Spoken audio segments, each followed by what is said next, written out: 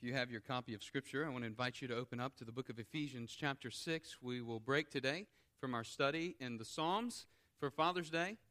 The next psalm that was up was a psalm of lament, and I just didn't think it would fit for Father's Day.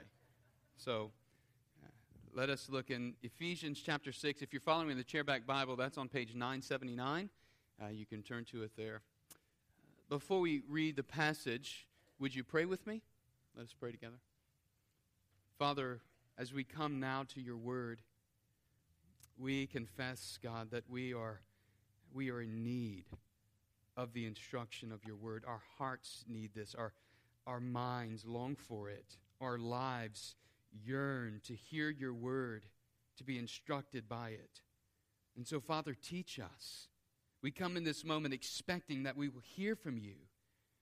And so, God, by your Holy Spirit, would you illuminate our minds to understand the truth of your word and our hearts to love the truth of your word, and give us strength, God, to live out the truth of your word.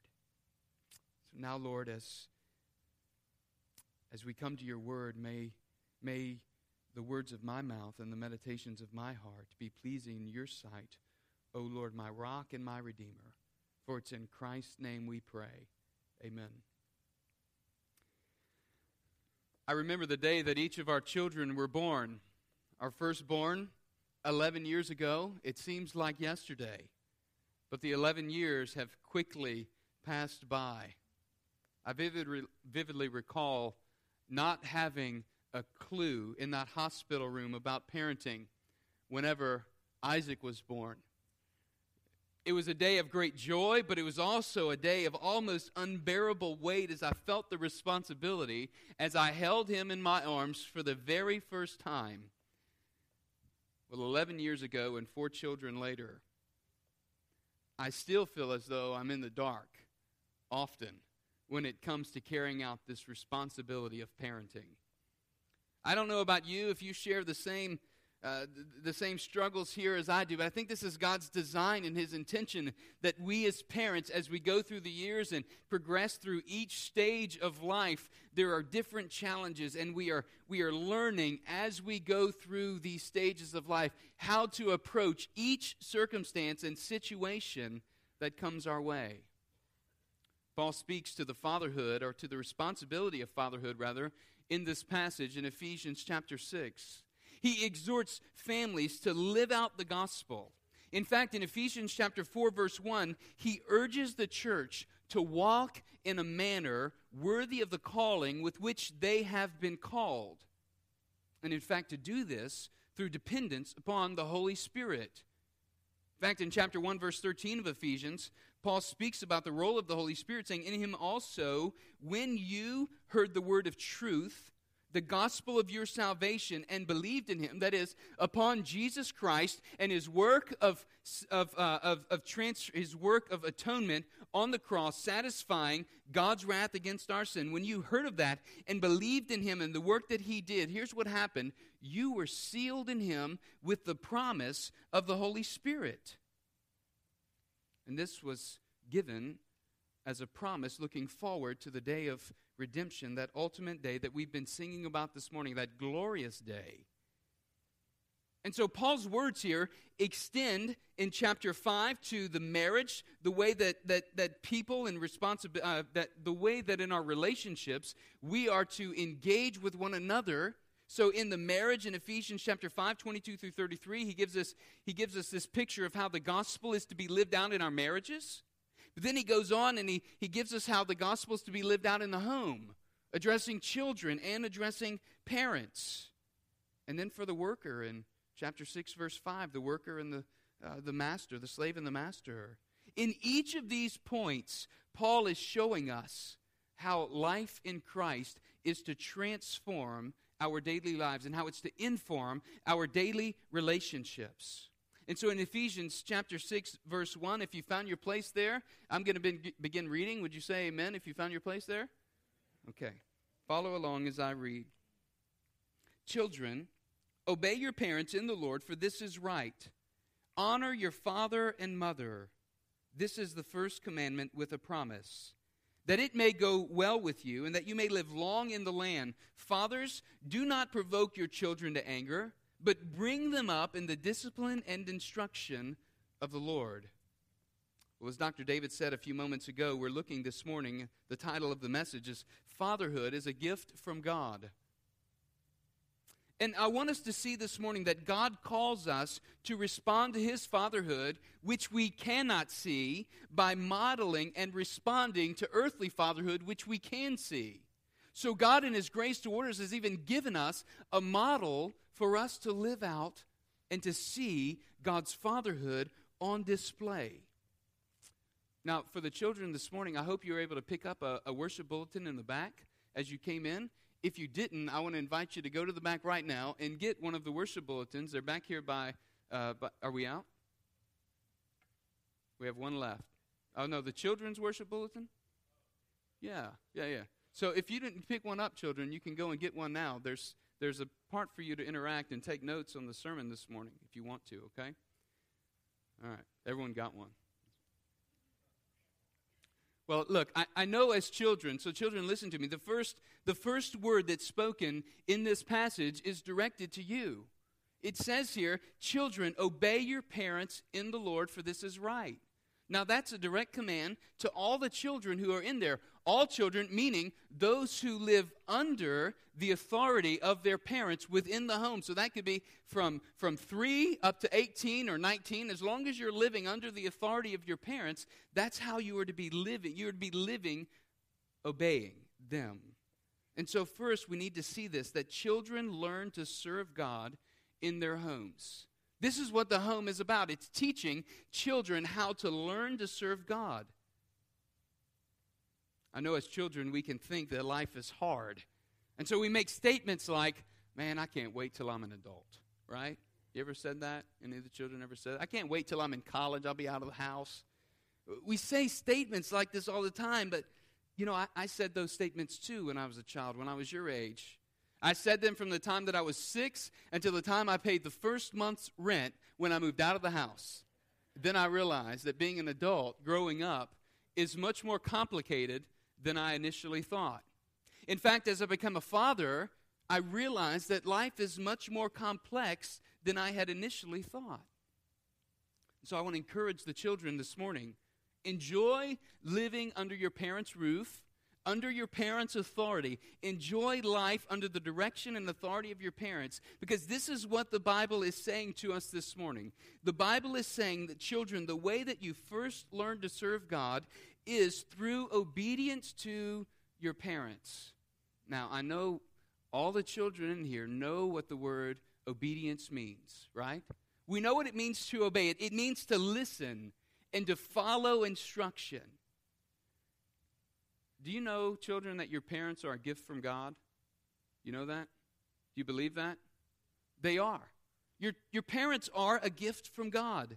The Bible teaches that children are to obey their parents because of this, because your home is to be a training ground for serving and following Jesus. So this means that your parents are kind of like the training wheels on your bicycle. Yeah, they kind of are. Now, you may not have training wheels now, but initially you had training wheels when you began riding your bike. And so what do training wheels do? Tell me, what do they do? They give you balance, okay? What else do they do? Security, all right? How about the children? Any answers from? They keep you safe. They keep you from, what is it? They don't let you fall off, right? They keep you from falling over, right? They give you stability. They help you. They protect you. And it's the same thing with our parents. The parents train us, children, how to obey God in our life. So the next time you think about disobeying your parents to something that they instruct you or tell you to do, I want you to think about those training wheels on the bike that you used to ride or that you still ride. Those training wheels are there for your protection, for your instruction. And so those training wheels are there on your bike to keep you safe. And it's the same with our parents. Our parents' authority in our life isn't to make our lives miserable or hard. No, it's to protect us. It's to make our lives profitable. In fact, verse 3 says that it's to make our life long, to give us long life on the earth, that it may go well with you and that you may live long in the land, he says. So parents are God's gift in your life, children, for two reasons. One, he says here in verse 1 and 2, children, obey your parents in what? What does he say? In the Lord. Children, obey your parents in the Lord. Your parents then are training you how to live for Jesus. And in your obedience to your parents, you're actually learning how to obey God. That's the point that the passage is saying. You're learning how to have a soft heart for the things of God as you listen and follow your parents' instruction. And so our parents are teaching us God's ways. But there's a second reason we're to obey our parents. The first one is it's God's design, or the first one is that we're to do this in the Lord because it trains us. The second one is because it's God's design. He says, for this is right. This is how God has purposed and ordered our families, that our parents would give us instruction. Now, you may not understand or like when your parents won't let you do something that you really want to do, or maybe they won't let you go and hang out in a specific area or place that you really want to go hang out. But here's the thing, like the training wheels, they're protecting you. Their experience has taught them what to look out for. Their experience has taught them to keep you from falling and getting hurt. Their experience has taught them ways to protect your life. And here's the thing, when you obey your parents, you're living in the way that God intends for you to live. Does that make sense? When you listen to your parents, this is how God has designed for you to live. So you may be saying, well, as a child, how then can I serve God? What's a way that I can serve God as a child, as a youth, a teenager? The Bible is saying the greatest way that a child can serve God is first by obeying your parents. That's the greatest way that you can serve God. If you do this, you will be serving God in a tremendous way and learning how to follow God. A little over a year ago, our two oldest sons, at that time they were aged 10 and 7, both told me that they wanted to surrender their lives to Christ. I was overjoyed in this moment. And as we talked and discussed what it meant, I wanted to be cautious.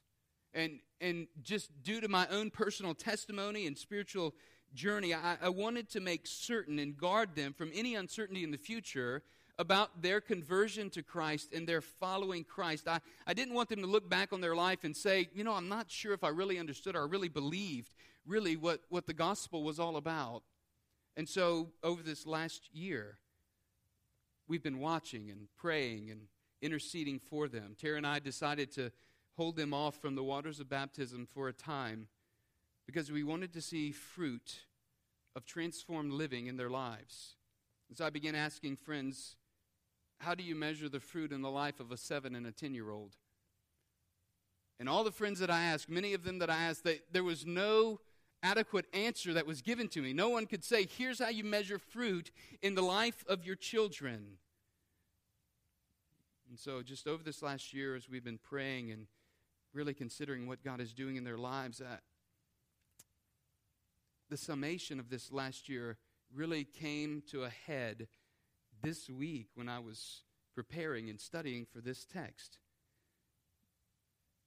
I believe God has shown me how we as parents are to measure the budding gospel fruit in the lives of our children. Here it is, parents. When your child gets to a place where he or she willfully submits to your authority, even against his or her own desires, you know the gospel is bearing the fruit of transformed living in their lives. That's huge. You can see their will bending and turning as they submit to your instruction. That's what we need to look for, parents, and our children, our young children who are professing Christ. We look for willing obedience through submission to our instruction to be demonstrated and lived out in their lives.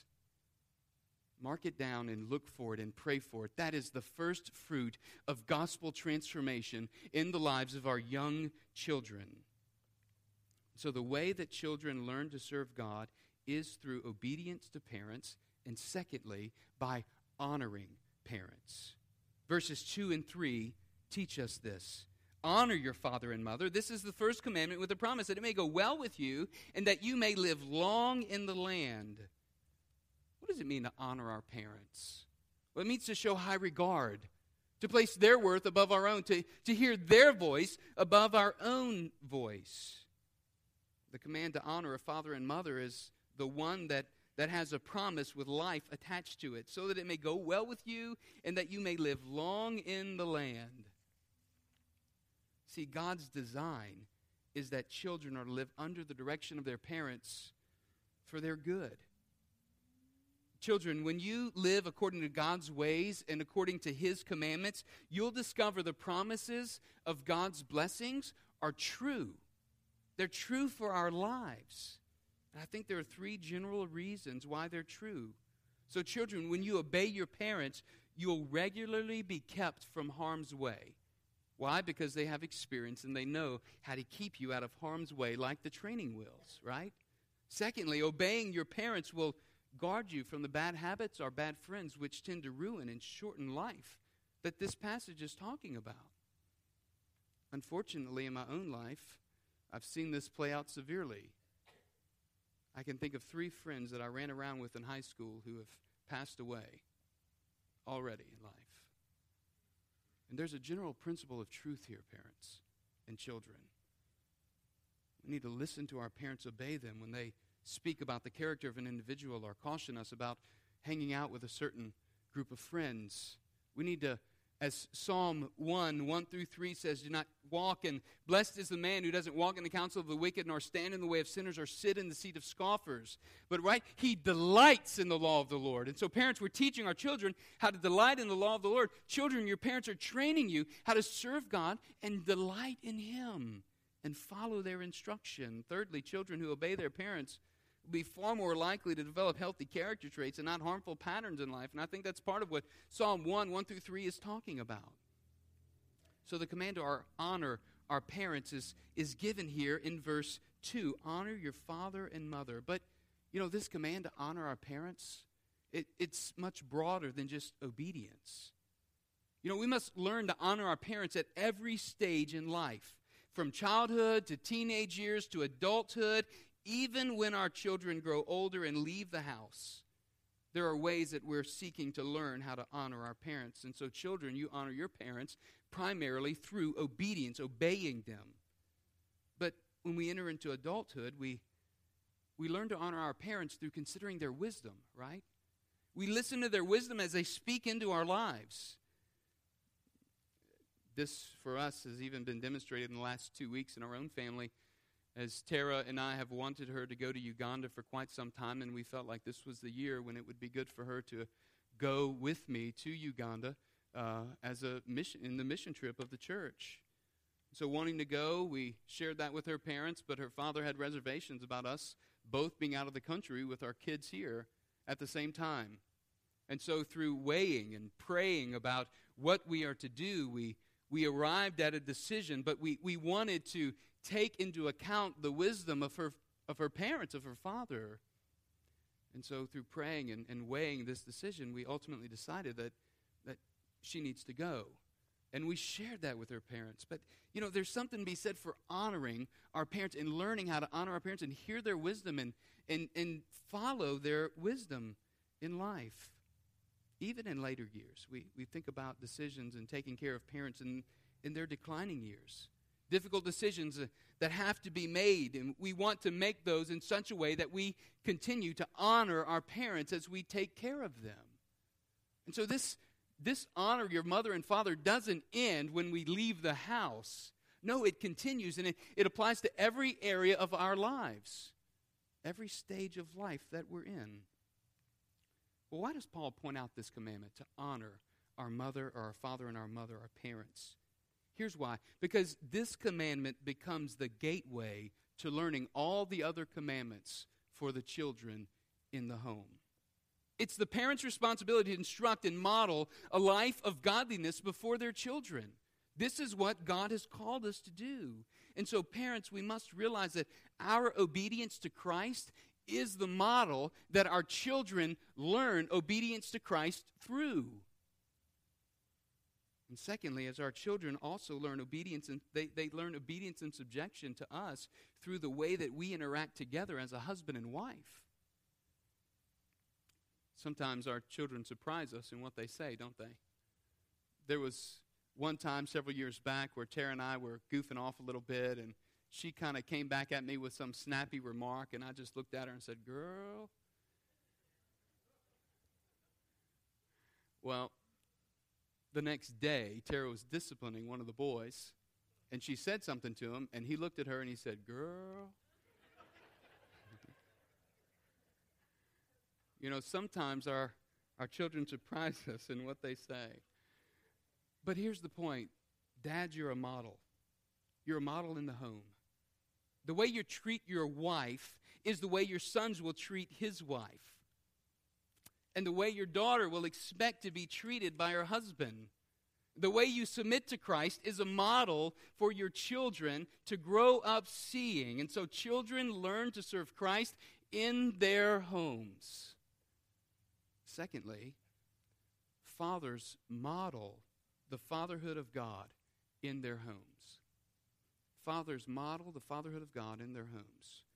Paul shows us how the gospel transforms fatherhood with two commands in verse 4. First, he says, we're cautioned in this way.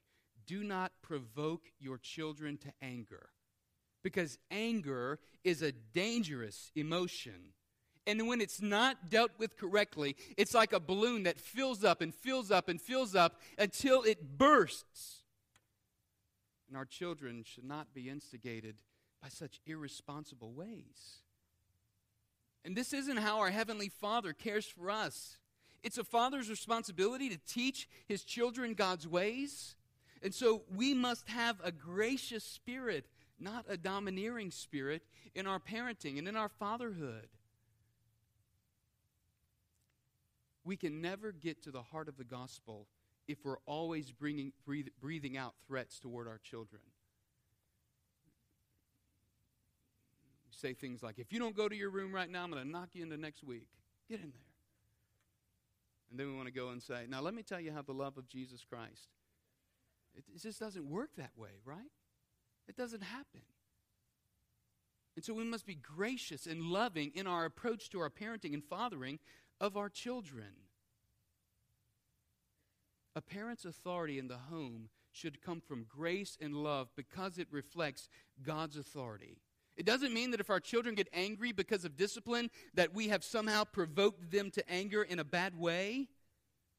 But it does mean that we should at least be self-evaluating in our own lives and of our own parenting by asking specific questions in our own lives. What specific sins in me might provoke my children to anger? Do I show favoritism? Am I being unreasonable in my demands as a father, as a parent? Am I fault-finding? Am I always finding faults? Is there inconsistency in my temperament? And et cetera, we go on and on. But parenting requires us to see the uniqueness of each child that God has gifted us with. And so we should seek to understand how the truths of Scripture might be applied in different ways into their lives, so that with each one, the truth of Scripture lands like a missile to the heart. Dads, we must show grace in our fathering. And by doing so, our sons and our daughters, we will show them and draw them. We will show and draw our sons and our daughters to the fatherhood of God like a metal to magnet. If our children grow up with domineering parents, then they're going to have that view of God as a domineering father. But if they grow up with gracious, loving parents who are entreating them, then that's going to shape their view of the Heavenly Father, you see? And God is a gracious, loving Father who's patient with us and entreats us. So the positive side of fathering, of a father modeling God's fatherhood, is to nourish our children So we see the negative side, don't provoke your children to anger. But secondly, we see the positive side, and that positive side is to nourish our children. Nourish is the same word that's used in Ephesians 5:29. For no one ever hated his own flesh, but nourishes and cherishes it, just as Christ does the church. You see, a father should display the practical love of God for his children. It should be one of gentleness and friendliness. It should be one of leading and enjoying and protecting and providing. This is where the intentional relationship between a father, mother, and a child in the home grows and flourishes like a beautiful garden. As I was just personally reflecting and thinking through what this looks like in our homes, there's some thought-provoking and probing questions that I wanted to give you, just a few in dealing with this particular area as a father. And so these are questions that I'm not only giving to you, but ask of my own self. And so in terms of loving my children the way God loves me, I would rate myself blank on a scale of 1 to 10. What could I do to add to that number today? Or a second question, we may be providing physically for our children, but what about emotionally and spiritually? Dad, are you spending enough time with your children to provide for their emotional needs? Think back over the past month. What are some ways that you have spiritually invested and provided for your children? As a protector of your children, given the stage of life that your children or grandchildren are in right now, what's the primary threats that they face? How are you going to protect your children from making unwise decisions or choices that would somehow harm them or harm their future? In terms of leading our children, what about the way that God leads me? On a scale of 1 to 10, do I lead my children? Where do I fit in on leading my children in the way that God leads me? What can I do today to add a number to that, to increase the way that I'm leading them and in the way that God leads me? Do my children know that I enjoy them? Am I striking the right balance in the home between silly and serious? What are the main distractions in my life that keep me from enjoying time with my children? You see, in all of these ways, we see a model of God the Father in Scripture. He is the protector. He's the provider. He is the one who lovingly and graciously comes to us. He is the one who leads us. He delights in us and invites us to delight in Him. And this reminds us, all of this reminds us of God's work for us in Christ Jesus the Son. Even when we were undeserving and undesiring of being reconciled to God, He sent Christ to redeem us. This is the gracious love and enjoyment and provision and protection and leadership from God the Father that we see in Scripture. And He calls fathers today to model that in the home and teach our children to respond to that fatherhood, which points them to the fatherhood of God. So this is the practical way that the Father has demonstrated His care and His nourishment in our lives. So the Father is to nourish them, he says, through discipline, the discipline of the Lord. And the word discipline here means to train the child, or child training. It's to be done by word and example of the Father in teaching His children.